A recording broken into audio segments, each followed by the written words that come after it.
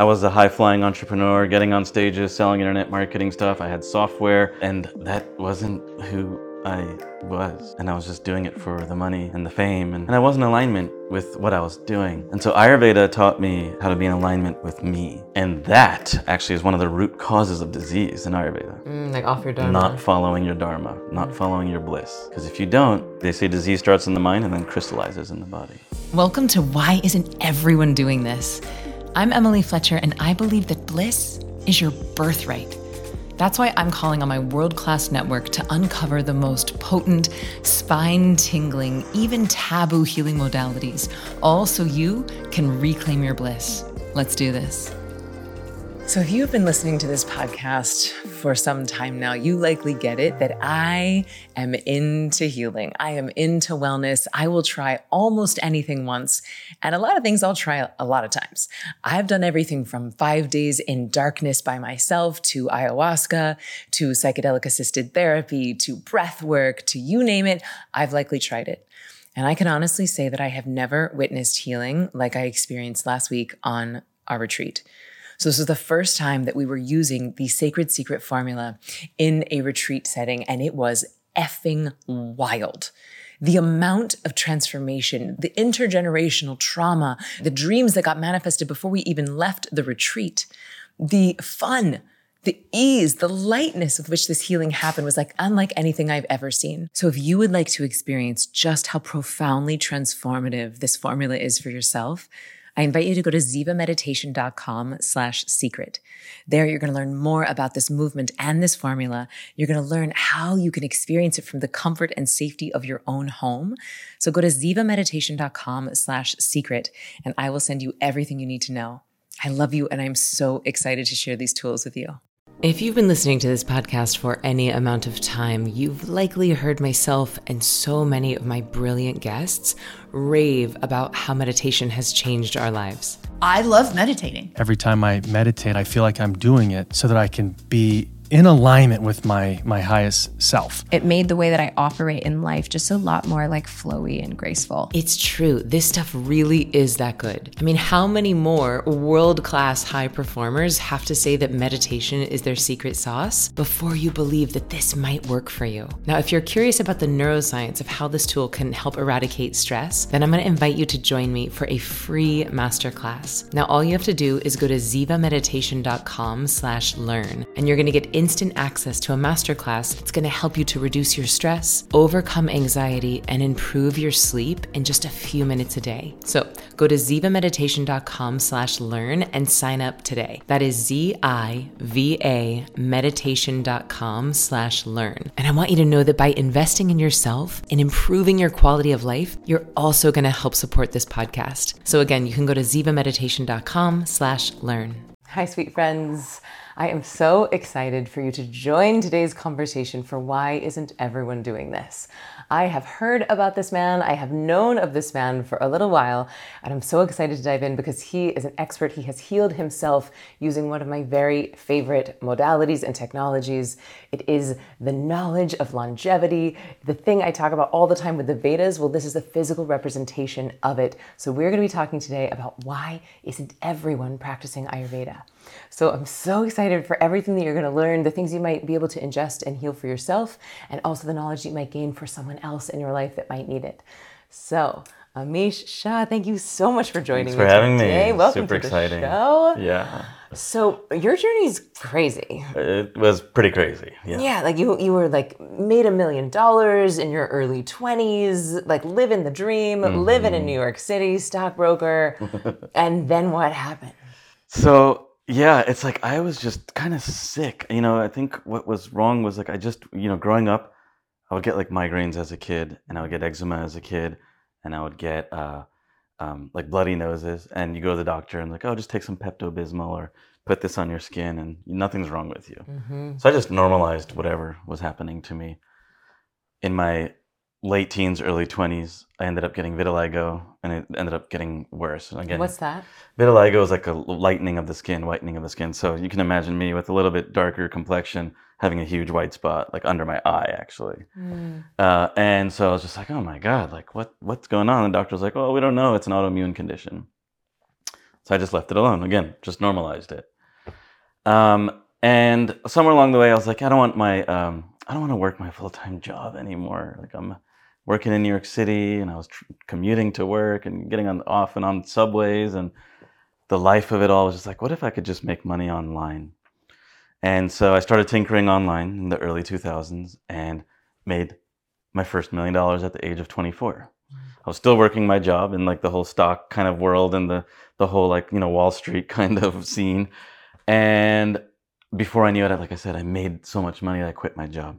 And I was at home just working on my internet business at the time. This is like the early 2000s. When I made my first $1 million, I was like, okay, cool. Now I have money and I can buy a nice car. And at the time, I was living in a modest 2-bedroom condo in Jersey City. So it wasn't like anything fancy. And I had a car. It was an Infiniti. It's like a regular car. Somewhere along the way, that $1 million started turning into like 3, turned into 5. So I moved to California because I had some more of my marketing friends were in California at the time. San Diego was like a hub of marketing, kind of like around 2007 through 12-ish. Mm-hmm. And so I just moved there. I was like, oh, I'm going to surround myself with more of the people who do what I do. That went from 1 million to 5 million to $10 million very quickly. So like within 5 years, it was $1 to $10 million. And I had like 4 different companies at the time. And I was partying, and I was drinking, and I was eating whatever I wanted to, staying up late, stressed about the company all the time. And so my symptoms of whatever was going on when I was younger started to just like amplify. So like severe stomach pains to the point where I felt like someone was sticking like a knife in my stomach. And I'm like, oh, like I'd have to like go lay down and be like, just hold my stomach for a while, or take Tylenol or something to just suppress the pain. A lot of times it was actually alcohol and cannabis and other substances to just not be in pain.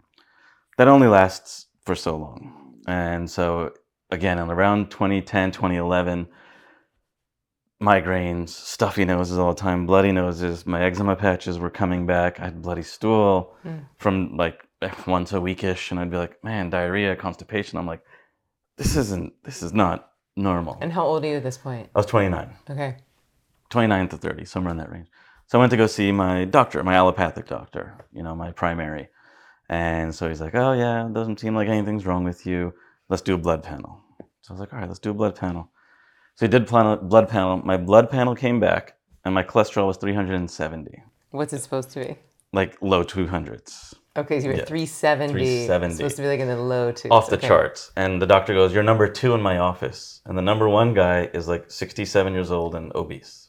And I was like, okay. So not only did I have high cholesterol, I had fatty liver, pre-diabetic, and near adrenal failure.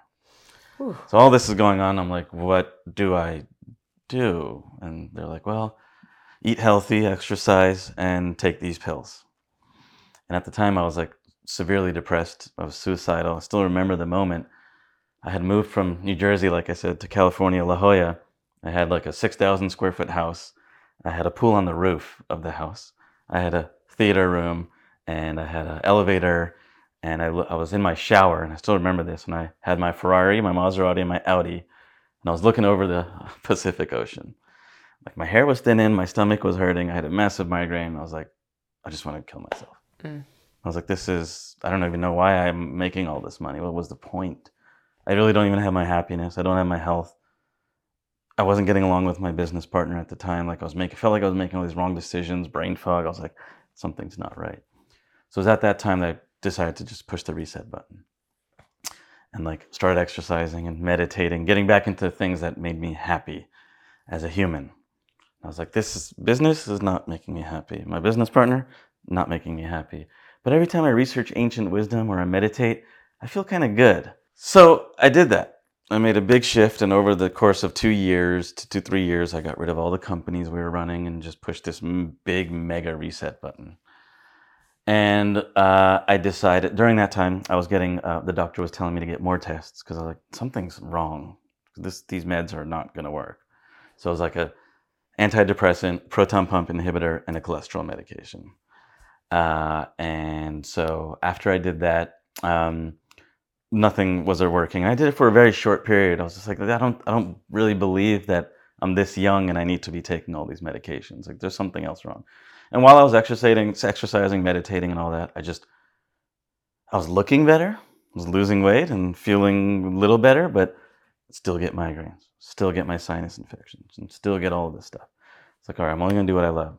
So that's when I, along with meditation and yoga and exercise, I stumbled upon Ayurveda, which is in my lineage. Yes, my parents we cooked with it, but they didn't know anything about it. It was just passed down from generation to generation. They didn't understand how it worked, why it worked, what happened. So when I was They're just younger, like, this is like our cuisine, our cultural it was cuisine, in our, yeah, but not necessarily understanding the health benefits of the food combinations. exactly. They didn't understand how it worked.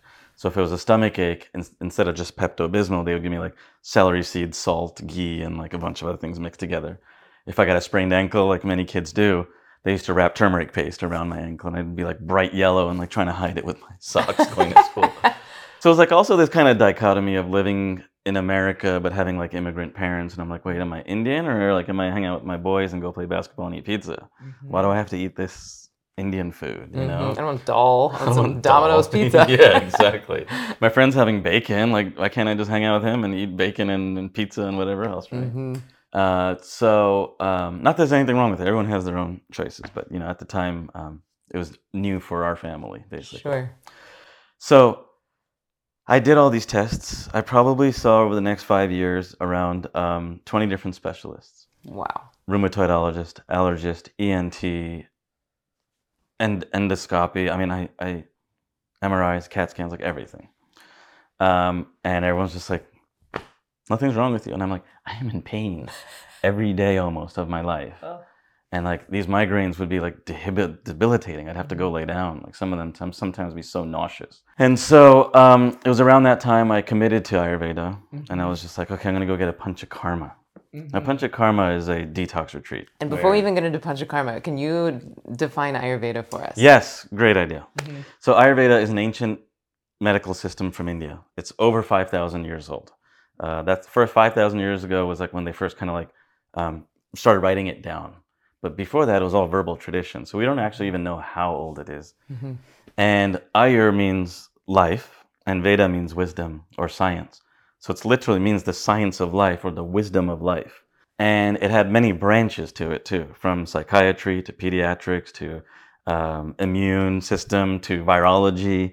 And you're talking 5,000 plus years ago that they had these 8 branches of medicine similar to what we have today. And it's a common knowledge that the modern medical system is based loosely off some of the Greek / Indian kind of medical system. So it was loosely based off of that. So I was like, there's something to this if this is the origins of kind of some of the ancient medicine. And it isn't just about medical help. It's about emotional help, getting to the root cause of problems, understanding who you are, why you're here on this planet, because all of these things have to do with your health. It's not just like, oh, I have a stomach ache, so let's go fix that like we do in the Western system. It's like, well, what's causing that to happen? Why are you getting a stomach ache? Not like, oh, you have a stomach ache? We'll just give you something for it. Yeah, suppress the symptoms. One analogy that I think might help to context set is the way I learned about Ayurveda is if you think about like a blade, if you have 3 prongs of a helicopter propeller, and if it gets imbalanced, right, if 2 of them get depressed, then the other prong will go up. And so in allopathy or Western medicine, we're like, oh, this prong is raised, it needs to go down, let's suppress the symptom. We'll put a brick on top of that prong, right, and then the other 2 go up. Oh, we've got 2 more bricks, or 2 more prongs, now let's put more bricks. And then eventually you have so many medication, you're taking medication for your medication, and now the propeller can't even move anymore. Your body doesn't even recognize itself anymore. Yeah. And I was like, I'm not going down this path. My father had like 2 heart attacks, had a pacemaker, he's diabetic and thyroid. And I was like, that's the path I was going down. And so I was like, no.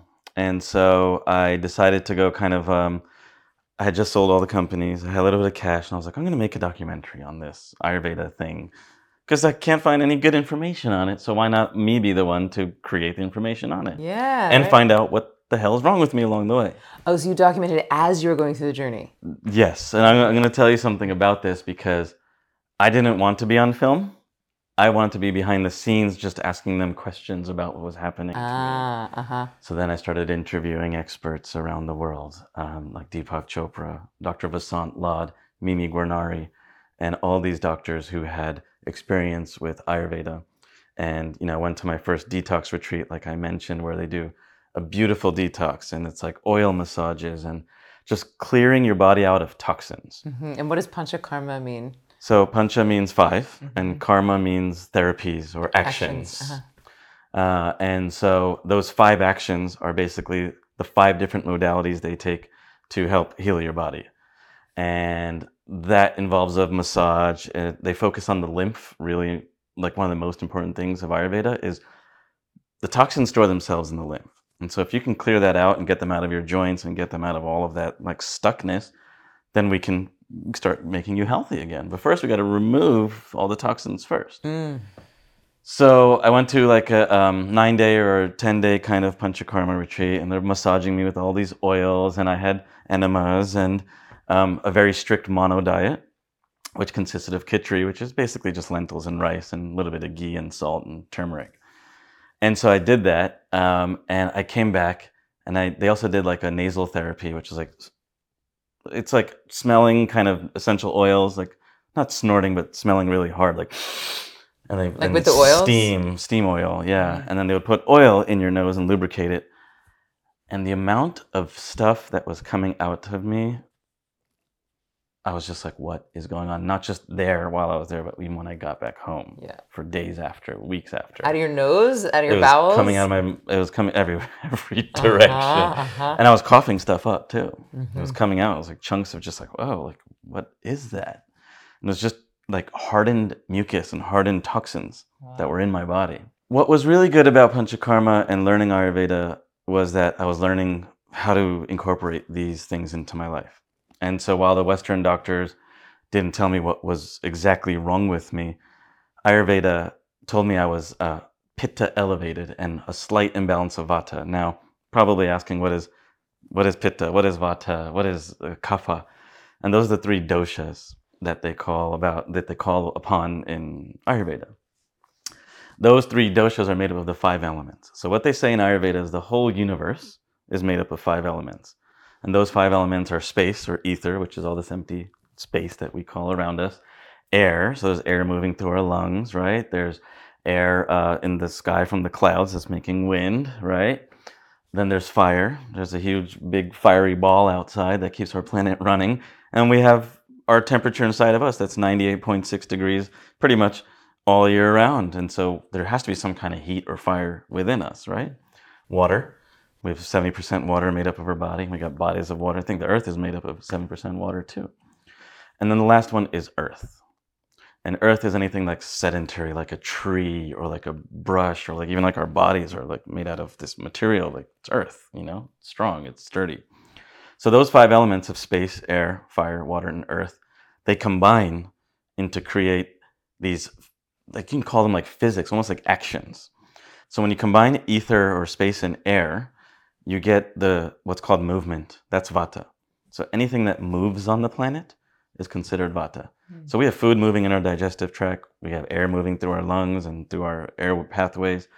Everything is constantly moving outdoors, planes flying in the sky, ants crawling on the ground. Everything in this universe is constantly moving. There's nothing in our universe that's just still. The second is a combination of fire and water. And that combination creates what's called pitta or transformation. And everything in this universe is always transforming, right? We eat food. Well, why doesn't it just come out as the same food? Because it's transformed. Your body turns it into energy, nutrients, vitamins, what it needs to work. Same thing with the universe, right? We're able to see a seed turn into a plant that feeds us. Like that's transformation at its best. Electricity turns into light through a light bulb. That's just transformation at the end of the day. And the last one is when you combine water and earth. And that brings structure, which is kapha. And so structure is the last thing. Everything has structure, right? You can see it. It's sturdy, the plants, the trees, buildings, skyscrapers, our bodies. We have ligaments. Why aren't we just a puddle of water on the ground? Well, it's because we have structure. We have bones, we have ligaments, we have muscles, we have things that hold us upright, skin. So these 5 elements combine into these 3, what they call doshas. And again, it's movement, which is vata, transformation, which is pitta, and kapha, which is structure. And everything in the universe has all three of these doshas, from the planets to the stars to us, aliens, doesn't really matter. Whatever you believe in. That'd be cool to find out the predominant dosha of different alien species. Yeah. We're like, oh, are Arcturian more kapha dominant? Oh, Pleiadians are vata. Yeah, right? And we can actually know how to communicate with them. But, it's like, so we're made up of this too, but everyone has a different percentage of these elements and the doshas in them. So for me, I was highly fiery. And that was showing up as indigestion and showing up as eczema, and I was always hot and like short-tempered, and I would get hangry. That's very pitta dominance kind of energy. And so each of these kind of humors or doshas, constitutional types, have characteristics. And so those characteristics were showing up in me as elevated. So I had extra fire, and then my vata was showing up as like anxiety, and like my business was like stressing me out, and I was just kind of like doing this. And so they're like, okay, well, let's just treat that. They didn't tell me like, oh, your stomach is messed up, you get migraines. They said, yeah, we'll work on that, but we're going to treat your elevated pitta and your elevated vata. And I said, okay, cool. So it was great during the thing, and I felt good, and I remember feeling so amazing. Mm-hmm. And where were you? I went to a center in Iowa called the Raj. Okay. It's the headquarters of Transcendental Meditation. Mm-hmm. So I went there because it was the only one that was close to me, and it's the only one I could find at the time. Mm-hmm. Now there's like 10 places in the United States. And worldwide, there's like hundreds of these centers. And so I remember going there, getting home, and they give you protocol to follow afterwards too. So I got home, I followed the protocol again for like 7 or 8 more days of the mono diet and just doing what they asked me to do. And within a month or two, I started feeling the migraines come back and the sinus infections coming back. I was like, man, what the hell? And the indigestion was coming back, stomach was hurting again. I was like, this sucks. I thought this was going to be my answer. So I just started going to more panchakarmas. I started going like twice a year. And then I would use like the Ayurvedic teas and supplements to kind of keep me at bay.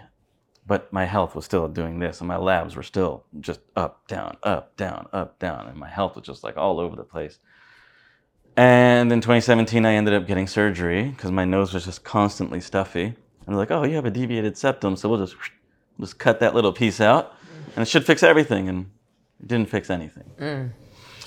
And so there I was with an open wound and a stuffy nose the whole entire time. And it took like 3 years to heal because I was just constantly stuffy. And I would just constantly have bloody noses. And it got so bad to the point where I was bedridden. And so while I was using Ayurveda, it was helping me keep healthy just as much as I could.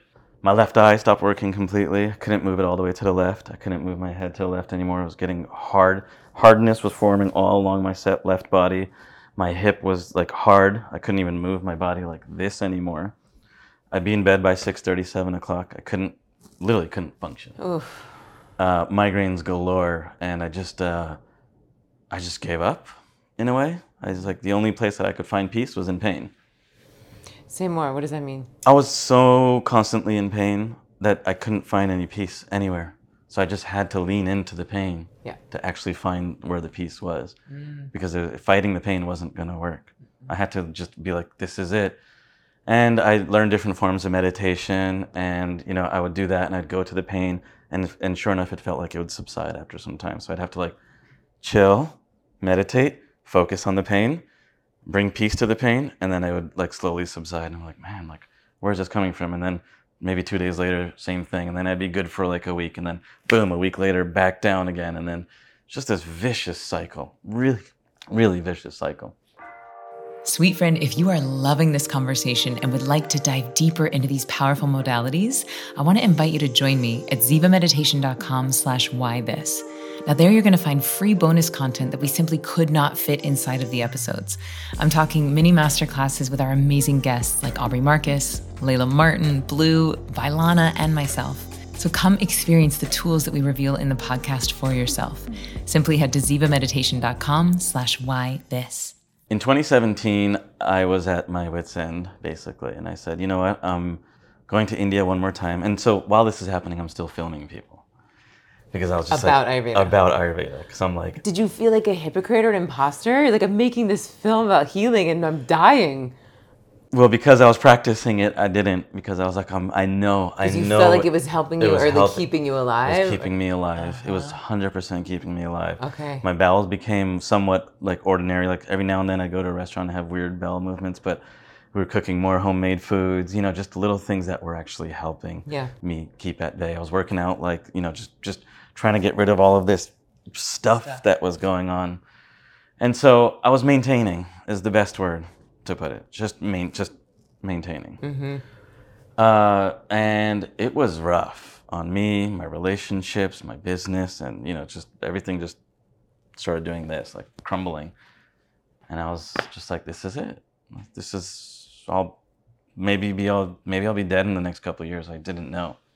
So I said I'm taking a trip to India, and I'm not gonna focus on Ayurveda this time. I had gone to India to film even more Ayurveda footage before that. And like I was just on a mission. I was like, I'm gonna figure this out. I wanna heal me, I wanna heal other people. Because along my path, I saw stage 4 cancer survivors reversed with Ayurveda, thyroid reversed with Ayurveda, MS, autism, ADHD. And I'm like, it's gonna fix me. If all of these stage 4 can get reversed and mine's not stage 4, like I'm sure that Ayurveda is gonna help me. And of course, my blood tests were showing up all crazy. I had elevated white blood cell counts at the time, so I had a massive infection in my body. And we couldn't figure out what was going on for the life of me. There's a little thing that happened in 2016, which is not related to Ayurveda, but related to my jungle experience in Peru, if you want to hear it. Yeah. And it kind of started leaning me almost in the right direction. So in 2016, I didn't know what was going on, and I was desperate. So like, I'm going to Peru. I'm going to go sit with shamans and do ayahuasca. So I went to Iquitos and studying with a shaman who's like lineage, grandfather, father, great grandfather, all these people, like lineage of ayahuasca. I was like, you're the right person to do this with.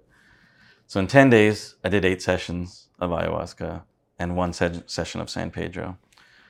And usually when you do ayahuasca, you're given a shot glass worth or so. He was giving me cups worth of ayahuasca.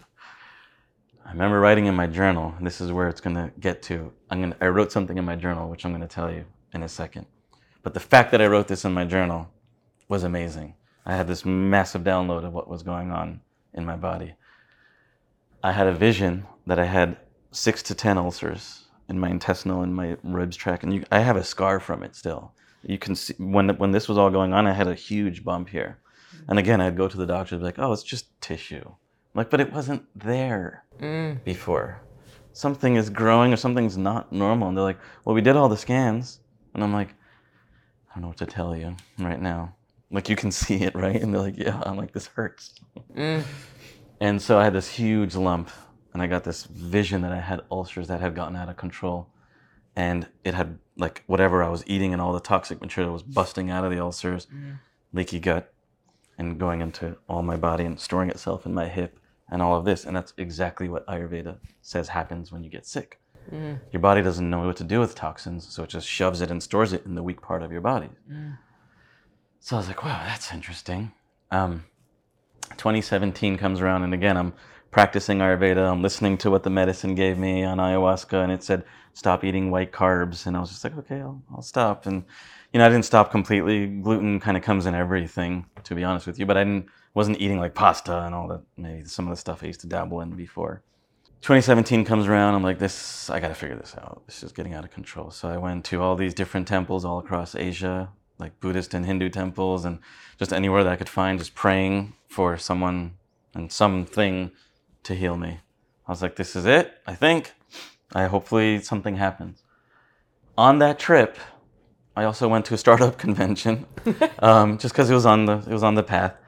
And at the startup convention in India, there was a startup who was doing genetic testing, but they were doing a unique genetic test that would measure disease, but it would also measure your epigenetics as it relates to the disease. So it would show you how likely you are to be expressing the gene of that disease. And again, heart disease, thyroid, diabetes runs in the family. So I'm like, oh, I should probably check it out. Maybe I have something that we haven't noticed yet.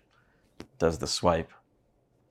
I get home, January of 2018, I get a call from one of their practitioners going through the report. They're like, oh, heart disease, 1.3x. I was like, oh, okay, not so bad, not likely expressed, and exercise and diet and you'll be fine. Same with diabetes, same with thyroid. I was like, okay. She's going through the list. She gets to celiac disease, 5.6x likely expressed, which is way beyond the 1.2x of the others. And I was like, celiac? I was like, I don't know, what is that? And she goes, do you eat gluten? And I was like, what's gluten? I mean, I kind of knew. She's like, oh, like wheat. And I was like, yeah, like I don't, yeah. And I was like, that's so weird because my doctors told me there was no way I was allergic to gluten.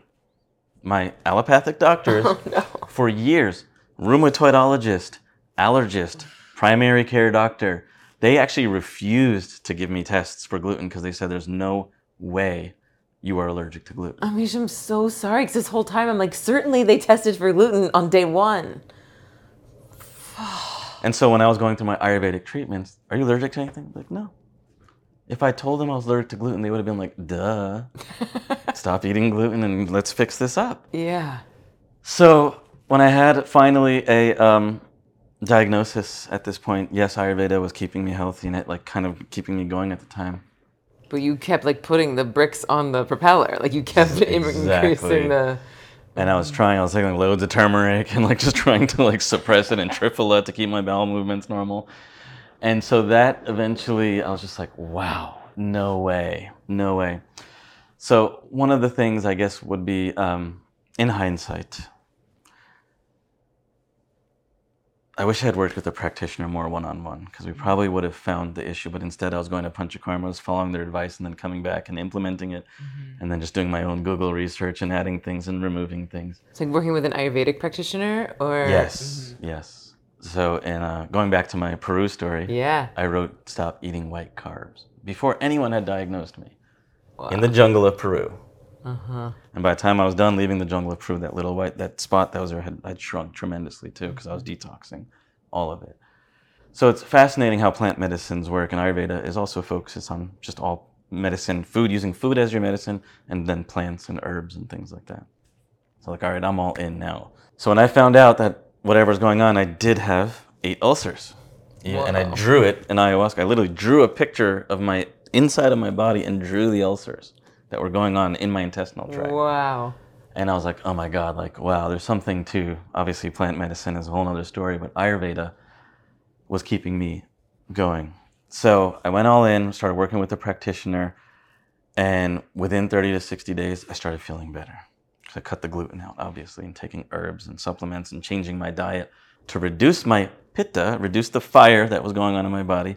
Because you were inflamed from the gluten. Correct. Yeah. And once you're already that inflamed, anything else that's pitta is going to just... Yeah, you're just pouring gas on that fire. pouring major gas on that fire. So like tomatoes, tomato sauce, anything that was like super fiery. And Ayurveda, what's so brilliant is that thousands of years ago, they cataloged every single food and plant and shrub and herb, telling you which one of these has a predominance of vata, pitta, and kapha.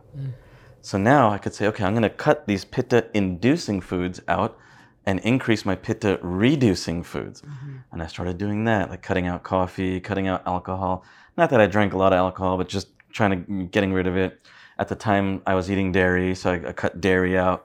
And so I went on a pretty strict diet, like a FODMAP, basically, diet. What kind? A FODMAP? What's that? I forgot what it stands for, to be honest with you, but it's like basically removing anything that's inflammatory. Anything that's inflammatory. And then I did that for a while, and I was taking my herbs and supplements, and like 60 days later, I was like, whoa, this is a massive difference. At that point, my company was just like, I had shrunk it down so small because I couldn't focus on building a big company, and I was like, I just need to figure out what's wrong with me. I told the team they're going to run it, and I'm disappearing to go figure out, like, get healthy, now that I knew what was wrong. Got my yoga certification, went all into like meditation, started gardening, just doing the things that brought me joy. Yes, I loved ancient wisdom and teaching about it, and we have this e-commerce store that sells all this spiritual goods, and we also had like a sacred geometry course at the time, and it just, even though that was what I loved doing, I was still Running sick, a business. but yeah. And I was just like, I'm just gonna do everything I love in the business. Well, I don't care. I said, I'm done, And I did. I went to go do Vipassana, which is a 10-day silent meditation. Like I did everything in like those 2 years. from 2018 to 2020. 2021 rolls around after kind of COVID and things were opening back up, and I was in meditation, and I was thinking to myself in meditation that I didn't have an ounce of pain in my body. I was happy, and the business was doing fantastic. And I was like, I can't remember the last time I felt like this. And so at that time, I had put the documentary aside for 3.5 years because I was like, I don't even care about the documentary. And it hit me like a ton of bricks. I need to go finish this movie. Mm-hmm. Ayurveda saved my life. Like, it literally saved my life. And what was interesting is also that I got the diagnosis from a genetic test. So it's not about using one modality over the other. It's about integrative. Well, also the plant medicine, right? And so the your plant medicine and genetic testing Correct. and Ayurveda, which Correct. is interesting. Correct. And so my journey was exactly that, and I healed everything with Ayurveda. And yes, I did a lot of work with plant medicine even afterwards, and psychedelics in general, because I realized also a lot of what was going on was trauma from childhood. There is a 70% link between childhood trauma and IBS. 70%? 70. Wow. 67, but Okay. yeah, I'm rounding up a little bit. Wow. So childhood trauma and IBS or some kind of stomach problem, there's a 67% correlation that when you get older, you will probably develop some kind of stomach symptom or digestive symptom. And is that not just like most humans have trauma and then IBS? Or no, are we're thinking that's causal? Yeah, it's true though. I mean, how many of us have that, right? A lot, yeah. So. But I wonder if is it like an ACEs score where they're like looking at adverse childhood experiences and then like level of trauma versus level of IBS? That's a good question. So I don't know. Okay. I have to review the study. I know what the ACE test is. Mm-hmm. So, I think on the ACE test I scored like a 6 or something, or 6 or something, 7 or something like that. So I was pretty high up there in terms of the ACE score. So there probably is a correlation between ACE and IBS of how high the two are, for sure. Yeah, that'd be interesting to look at. Wow. Okay, and so then tell us about... So did you finish the documentary? What's happening? Yeah, okay. So I finished the documentary after all this, like, holy shit, like, why the hell did the universe put me in this place? And I was like, duh, it's to share what I just collected over the last, well, at that time was 8 years of my life, 9 years of my life. Like, I started shooting in 2013, 2021, I was like, let's go. I called my editor. It's like, we got to finish this. And even then, I was like, I don't know if I really want to film. Let's just edit the content and upload it on YouTube. And he's just like, he was reviewing all the footage. He's like, no. It's like, we have a movie. And I was like, okay.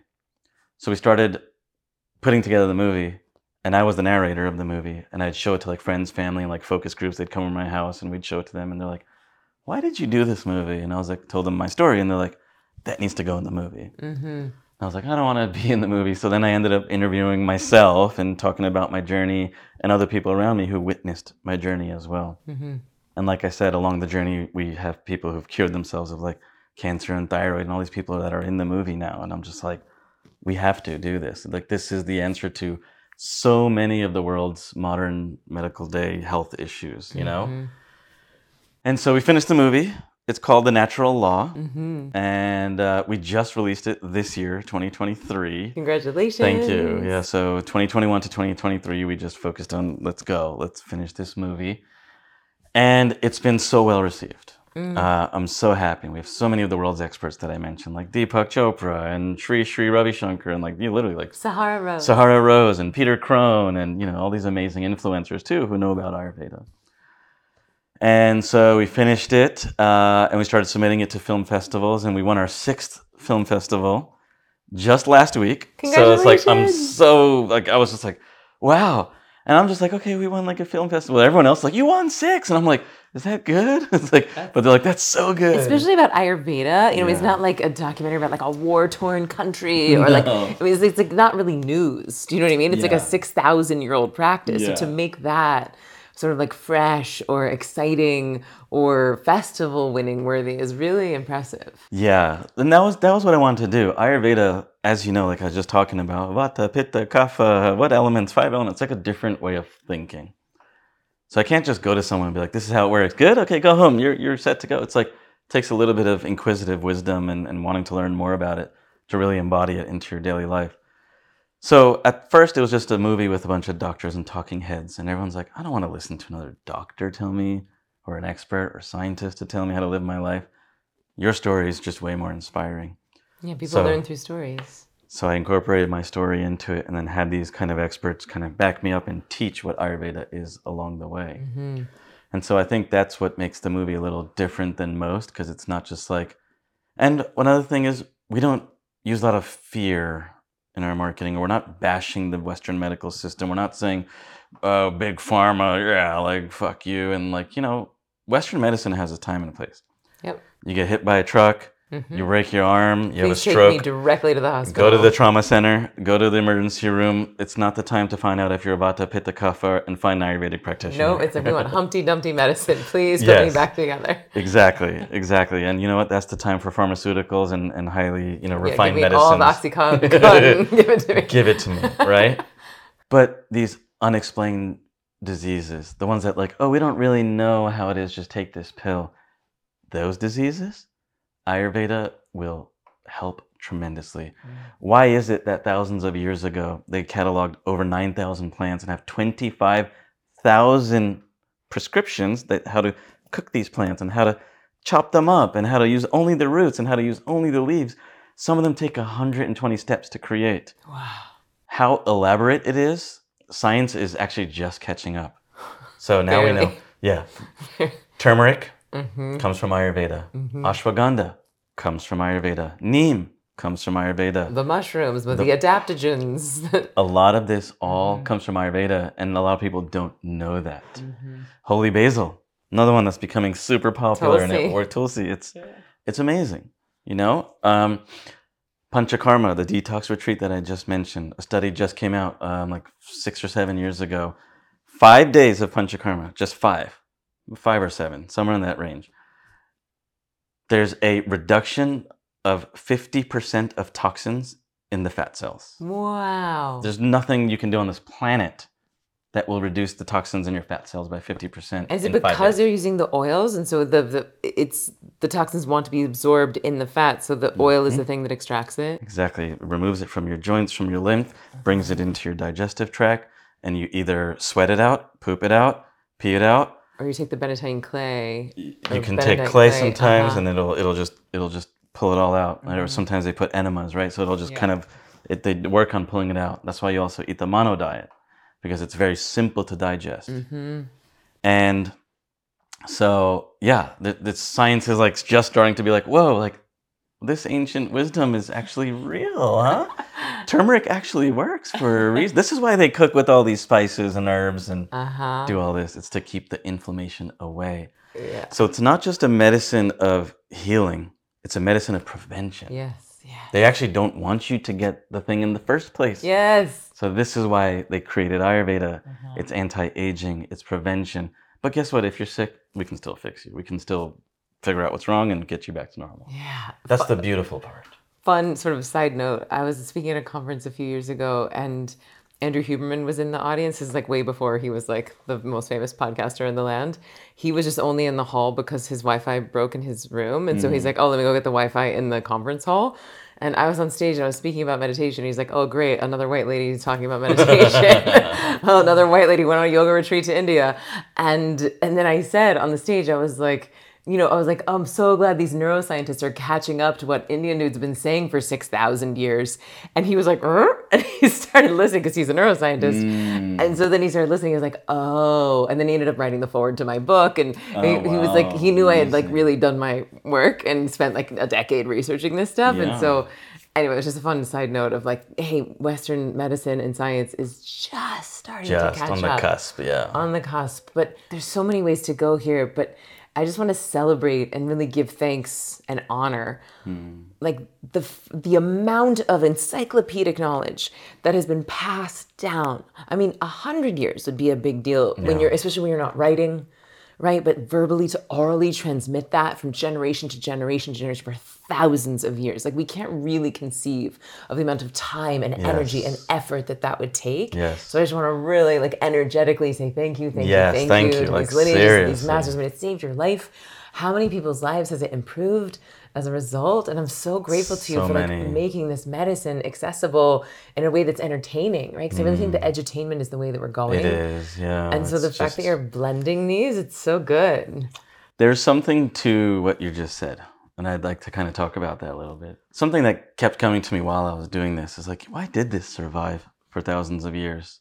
And why do these fad diets maybe disappear after like 5, 10 years, right? Like whatever happened to like Atkins and like whatever happened to South Beach? I think they died. Yeah. Bad joke, bad joke. Sorry. But you get what I'm saying. It's like these fad diets or these fad things. It's like, oh, and even a lot of the world, what we do today, it's like, oh, just take this supplement and it'll get rid of whatever's going on. But it's still just, you're covering the symptom. So for thousands and thousands of years, because this has been going on and it's been passed down, there's something to be said about how India is the second most, or the first now, the most populous country in the world. I think it's about to beat China or has already beat China. And the Indian subcontinent, if you look at genetic data, 23andMe did a study that 25 to 45,000 years ago, it's a long time ago, majority of the world's civilization lived in the Indian subcontinent. And that's where the information was being created and shared, and that's where it started. And so there's something to wisdom that is truthful. The truth is timeless. The things that are not truthful will disappear and fade with time. So that's how you know that this medicine is real, because it's been tested across billions of people over thousands of years and still stood the test of time. Yes. And if you can do that, there's truth contained within this wisdom. And so Ayurveda is the science of consciousness to some extent, where the more you practice it and the more you do it, it's almost like the more enlightened you become, the more aware you become of your body, the more aware you become of your mind, how you think, the more aware you become of what your bliss is, what you're supposed to be doing. Now, I was a high-flying entrepreneur, getting on stages, selling internet marketing stuff. I had software. I had like the ClickFunnels thing before it was the ClickFunnels, you know, back in the mid-2000s. And so and that wasn't who I was. And I was just doing it for the money and the fame and whatever else that kind of came with that whole world. And I wasn't in alignment with what I was doing. Yep. And so Ayurveda taught me, more importantly, more than anything, is how to be in alignment with me. And that actually is one of the root causes of disease in Ayurveda. Like off your dharma. Not following your dharma, not following your bliss. Because if you don't, that's when you get here. Mind, they say disease starts in the mind and then crystallizes in the body. Wow. I'm so glad. And now how would you define your dharma now? Like what is your mission now? It's to create conscious media that will heal the planet. So what's next? What are you working on now? Yeah. So this movie's obviously the big thing right now. And I just want to see natural law. the natural law. I want to see it through. I want to share it, get it in front of millions of people, as many people as possible. Again, while I was filming it and showing it to my friends and family, a lot of them would be like, what do I do now? Great, I learned a little bit about it, but I still don't actually know like what to do with it. So that led me to think, of course, using my kind of previous skills of product development and things like that, well, how do I create a path for people to heal using Ayurveda? So the movie's 80 minutes, hour and 20 minutes, and we have 75 hours of content. So we've taken that content from all these experts and we've created an educational kind of modular course to teach anyone Ayurveda in the world. I've also created a telehealth platform to bring Ayurvedic practitioners to people so that they can actually talk to them and get heal and get coaching and get guidance of like, what's going on with me and how do I heal and how can I even, not even healing, but how do I improve, optimize? So a lot of people don't realize that Ayurveda can be used for optimization and peak performance and high performance. So if you're already healthy, you can use it to like biohack, I'm going to put that in air quotes, to get yourself to like the next level. Yeah, I'm always like, Ayurveda was the original biohack, everybody. It was. Totally was. 100%. Like, what time of day are you eating? What temperature is your food? Is that in line with your body type? Like, exactly. This is like, how much sleep are you getting? Yeah, these are not how much stress do you have? All of this. Yeah, right? So that's what it's about. And then we also have a marketplace with products and herbs and things like that you can buy. So we wanted to see the journey along. In the Ayurvedic texts, they say there's 4 aspects to healing. The person themselves, that wants to heal, that wants to get better, that wants to do something amazing for their lives. They learn it, they get the education. The next is a doctor or the practitioner that's going to help them along the way.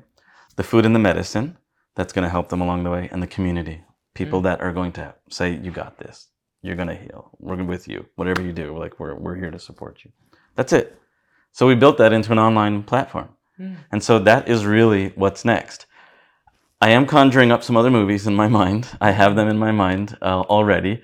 I'm not going to reveal them yet, but I have like 2 or 3 other ideas on movies that I want to produce that are right along the same edge that I'm touching along with Ayurveda. Cool. That's exciting. And so how do you solve the communal piece on the platform? Just an online community, accountability groups, people who are like saying like, oh yeah, like I experienced this too. So we try to like break groups. Like if you're Vata dominant, we'll put you in the Vata group so you can share about your Vata imbalances or balances, and same with Pitta and same with Kapha. And do you have a good quiz, a good dosha quiz? Yes, we do. Okay. Yeah, we have a dosha quiz on our website too, which will kind of analyze where you're at on your doshic spectrum, if you will. Doshic spectrum. I like that. You should coin that term. I have another good analogy. So I met my sweet friend Damien. I met him in Rishikesh in like 2009, I think. He was trying to get into this ashram, and I wouldn't let him in because he was like on a motorcycle. He was like wearing a leather jacket, and he was this like white dude. And I couldn't really place his accent, but he's like, I need to get in. And I was like, who do you know here? And I was like bouncing the ashram. Anyway, he and I became really good friends. And he's been studying not just Ayurveda, but Marma, which is a very specific, amazing. It's like the Raj is like the king's science. Yeah. So it's like pressure point therapy. And I've been working with him now for like 12 years. And so he's mostly where I've learned about Ayurveda, but he has this beautiful analogy with the doshas. And he said, if you think of them as your 3 daughters, so like Vata, Pitta, and Kapha are your 3 daughters. So whatever you're dominant in on the doshic spectrum. So say you're Pitta dominant, that's your eldest daughter. And if you can handle her, like you can get her balanced, she will actually take care of the other 2 siblings. You're right. But if she's out drinking and like doing drugs and like gonna be hard. sleeping in, then like she can't babysit the other 2 kids. So true. And I just thought that was such a good analogy. It's like, okay, we don't have to figure out everything. Just figure out what's your dominant dosha, get this into balance, and then she'll help take care of the other 2. Yeah. And a lot of people don't even know that something's wrong, right? So it's like, oh, I have a headache. I just get them from time to time. Or I have this psoriasis over here and just been there for forever. That's like, those are all like slow killers. Like the small inflammation that occurs over time, that's what actually causes more disease and more deaths in the long term than anything else. So it's like, how do we eat according to our dosha? How do we take herbs according to our dosha? Like you said, if one is off, then all the other ones won't work that well either. And in fact, they could be fueling the other one too. Yeah.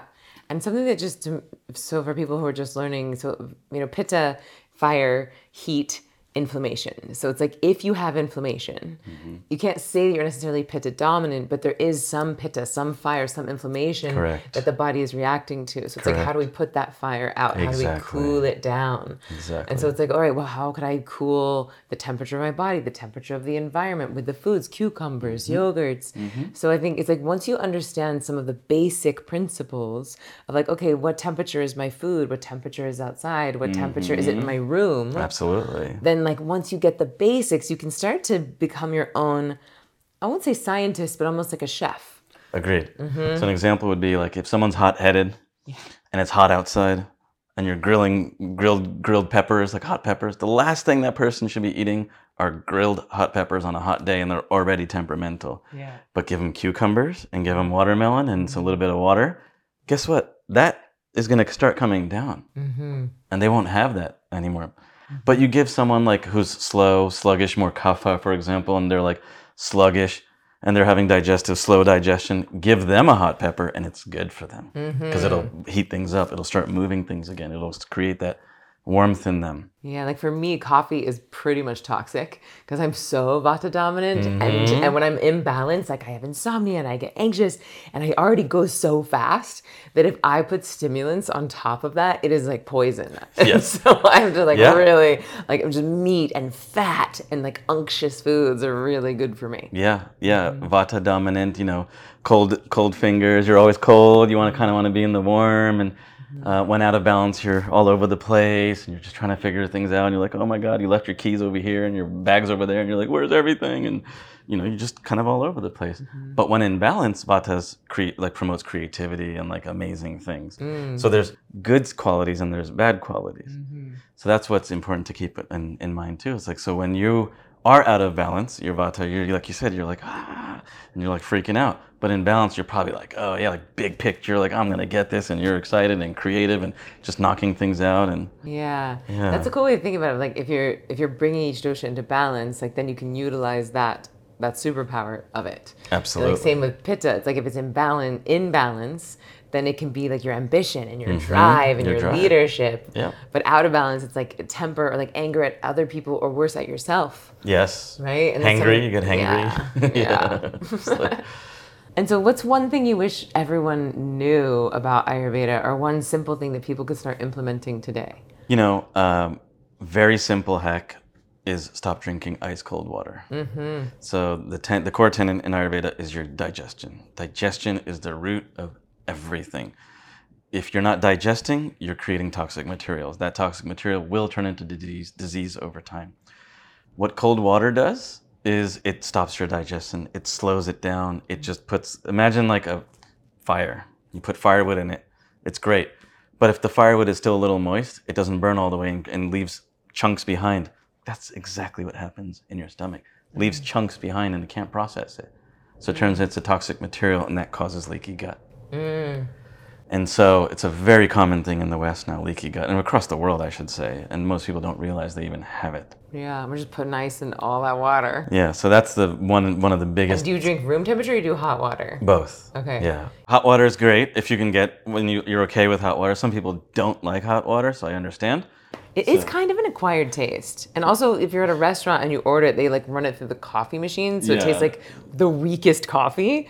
And so I get that it sometimes if you put like a little lemon or even just like a hint of tea, sometimes can be helpful. Absolutely. And room temperature is great too. Okay. Yeah, but hot water keeps your digestion, the fire's on, right? So then whatever you put in there, it's like ready. It's like, oh, I got this. I'm going to disassemble it and take care of it and give you what you need from it. Yeah, I like that. Okay, great. So hot water, stop drinking ice water. Anything else? Any other cheap and cheerful tips? Yeah, super easy is each hour you go to sleep before midnight. Yeah. I mean, you know no, this. No, but just give it to me. So Ayurveda is saying like, come up with the sun, go down with the sun, basically. Try to eat your meals. Try to eat your biggest meal in the middle of the day. Yeah. Why? Because the sun is at its peak. There's the most heat coming on during that day, so it helps you digest. And when you're done eating, you don't want to eat past the sun going down either. So you want to eat when the sun is kind of like setting, so it still has a little bit of that energy to help you start digesting. But can you say more about the sleep before midnight? So the sleep before midnight, yes. So midnight.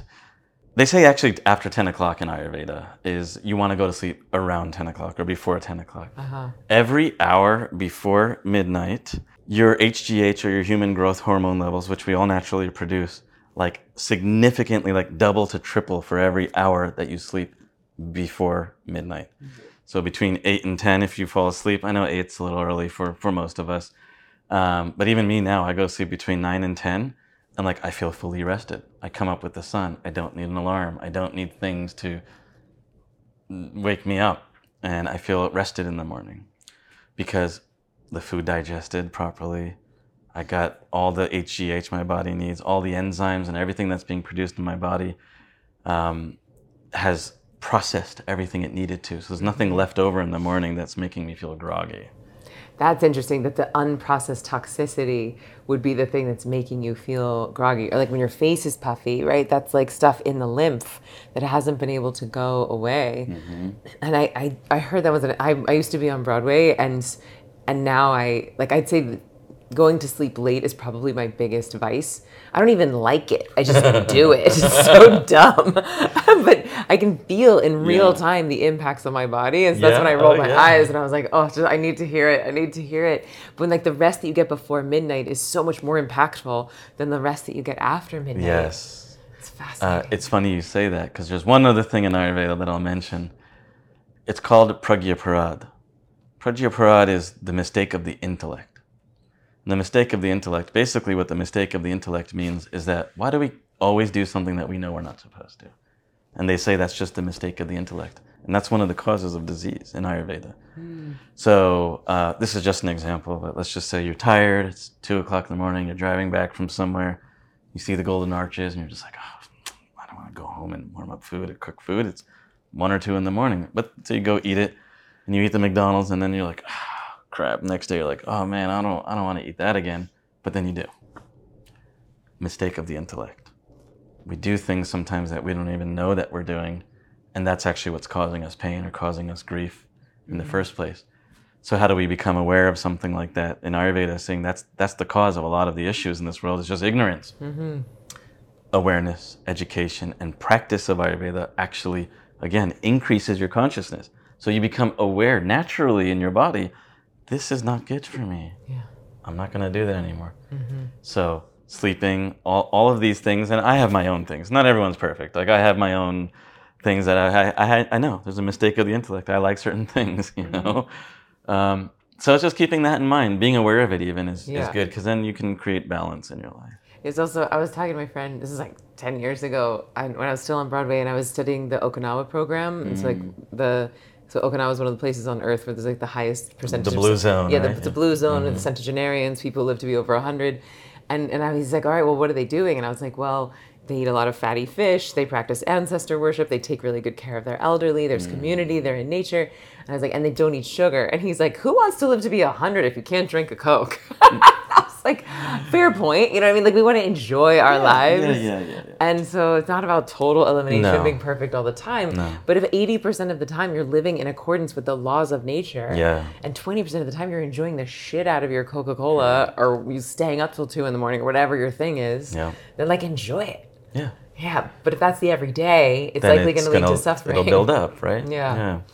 And that's what they say is like everything in balance. You know what? If you want to have one of my mentors and the people we interviewed in the movie, he said wine is fine, but whiskey is risky. And what he was saying is like, you can have it. Be careful how much you take, how much you consume. He's like, if you're going to drink wine every day, it might be a problem. I know on the medical journals, it's like, oh, 1 or 2 glasses a day is fine. It's actually not that okay. Yeah. It is poison. Like, let's just poison. be clear, Let's it's just be poison. clear. Like, if you're enjoying it, then great, enjoy it. Yeah. But also poison. In balance. So what he's saying is like, you know what? You can have it. If you want a glass of wine, go ahead. And he said use it for creativity. Use it for things that are going to bring you joy. If you want to drink wine, have 1 glass at the most.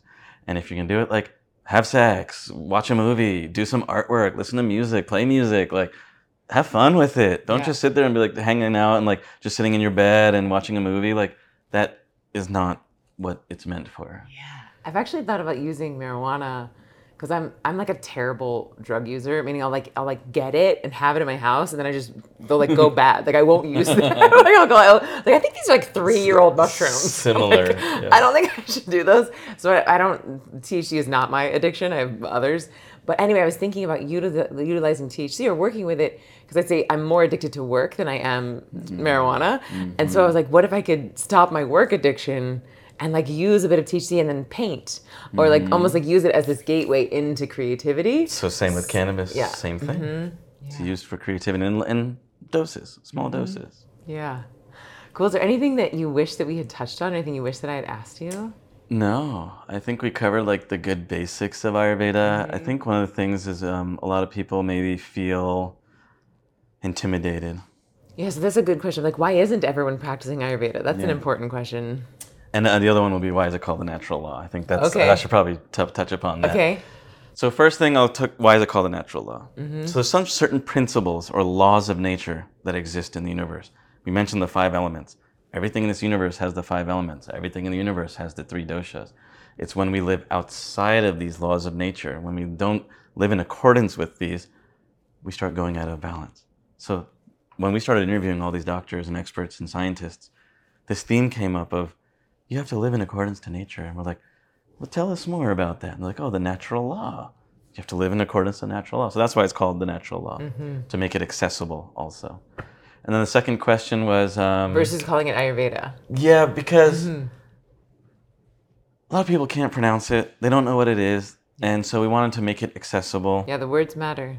And words matter. And Yeah. me, as coming from the marketing world and kind of copywriting and some of that, I was like, I don't want to call it like, oh, Ayurveda happiness or Ayurveda healing or something like that. I want people to get curious about it. So we don't mention Ayurveda in the title at all. And it's for that reason, is to bring it to the masses. And I think why it hasn't reached the masses specifically is just because it's been somewhat suppressed. And it By was whom? considered woo-woo. How is it suppressed? So it reminds me of very, very similar to the Native Americans in America. Colonialization came and we wiped them out. There's genocide. We took them out of their indigenous lands and we started giving them cheese and processed foods, and they are almost non-existent now, unfortunately. We took their land. We did a lot of things and we just said, oh, no, this is like barbaric stuff. Go live in a house, not this teepee. Go live in AC. Go eat this food that's made in a factory. Don't eat this like stuff from the ground. Like, what are you doing? The same thing happened in India. Thousands of oil. It started in the 1800s when the British came. Actually, even longer. Muslims came and Portuguese came. British came. I mean, there was lots of invaders to India. And so when colonialization came, it was pretty bad. Not only genocide, but the doctors, the Ayurvedic practitioners and doctors and people who were practicing pulse work, is a lot of the stuff they do. They would chop those doctors' hands off in ancient times. They would burn down crops, fields of crops and food, saying this is all barbaric. You have to take this pharmaceutical that we created. What are you doing pulling this stuff out of the ground? Just take this pill. Or why are you eating this? It takes you 70 minutes to like takes you an hour to cook it. You got to chop everything up. Just warm it up in the microwave. So all of these things over time have been suppressed. And, the healthcare system is broken in America. And so when a lot of money is behind a certain industry and it has to keep going there to keep it alive because it supports millions of people's jobs and it's a multi-trillion-dollar industry, you can't get rid of something like that overnight. Mm-hmm. And you're not really open to these alternative solutions because this thing has to keep going. Yeah. So I think that's one of the biggest reasons of why it was suppressed, is just the history of it has been suppressed. If you look at modern day pharmaceuticals, a lot of them actually come from plants in nature. They just found the active ingredient and then synthesized it. You put a little plastic pill. Put into a little manufactured synthetic pill, literally. Mm-hmm. So that's one of the reasons why I think everyone's not practicing it. And when meditation became popular, maybe about 20 years ago-ish or 15 years ago, before then, everyone's like, you're going to go sit quiet for like 20 minutes. Like, you're weird. Same thing with yoga. It's like, what are you going to do? Yoga, isn't that where you like do like weird like movement with your body? And now yoga's like cool. So meditation's cool. Yoga's cool. Those are the same sciences that were suppressed for thousands of years as well. And so Ayurveda is actually the master science that contained meditation and yoga almost within it. There's sister sciences, yes, but Ayurveda prescribes yoga and meditation as well. And so it's like the next thing. And now we're like, oh, turmeric, I want some of that. I want ashwagandha. I want shilajit. These are all Ayurvedic herbs and sciences. So that's why I think the future is exciting for Ayurveda.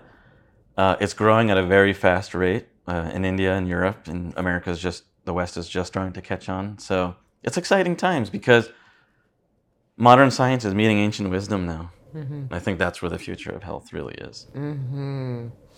Yeah, and there's the light and the dark of all of it, but even like, Goop and Gwyneth Paltrow, it's like there's sort of like affluent white people who go and then experience the healing powers of this and then go and share about it. And there's, there's appropriation there, but there's also like a translation there. Correct. Like I remember, so my teacher's teacher of meditation, like as he was dying, he said, like as he was like speaking to his students, he was like, okay, you do this and you do this. And he was like, and you speak English. And it was like both a statement and a command. And it was like, go. India right now is looking to America. Like we're outsourcing our culture now to America. So go get the Americans meditating, get the Americans doing this so that it will then come back.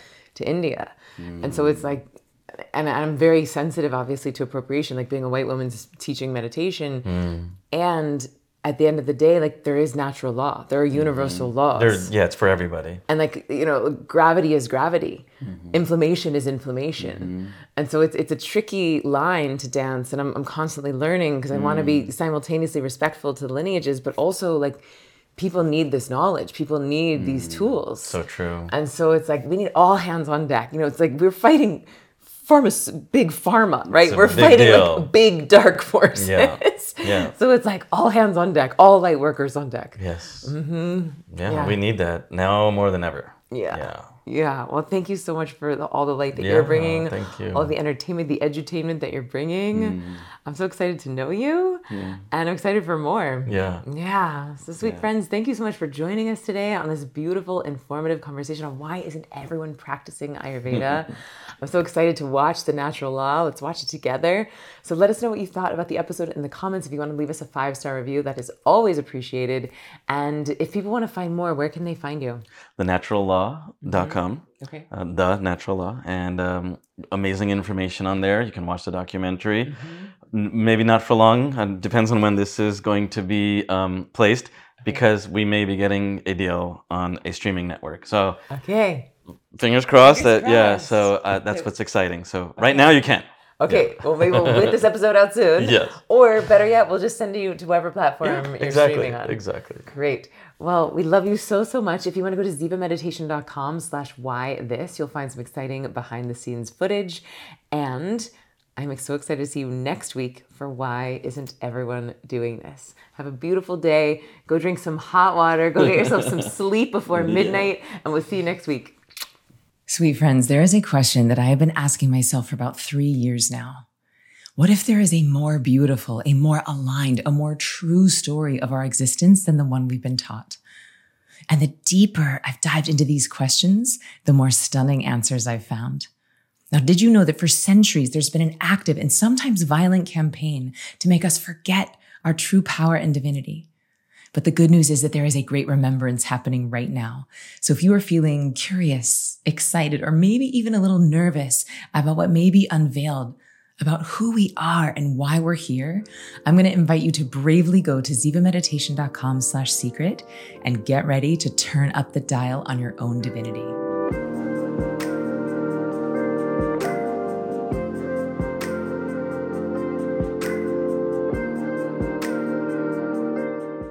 One of the most beautiful concepts from the Vedas is the idea that bliss is your birthright. 24-hour-a-day bliss is your birthright, and anything standing in the way of that is stress. Now, I'm curious what you think might happen if a whole group of people who all believe that bliss is our birthright came together to meditate, to breathe, to pray, and to put our attention on that which we want to grow.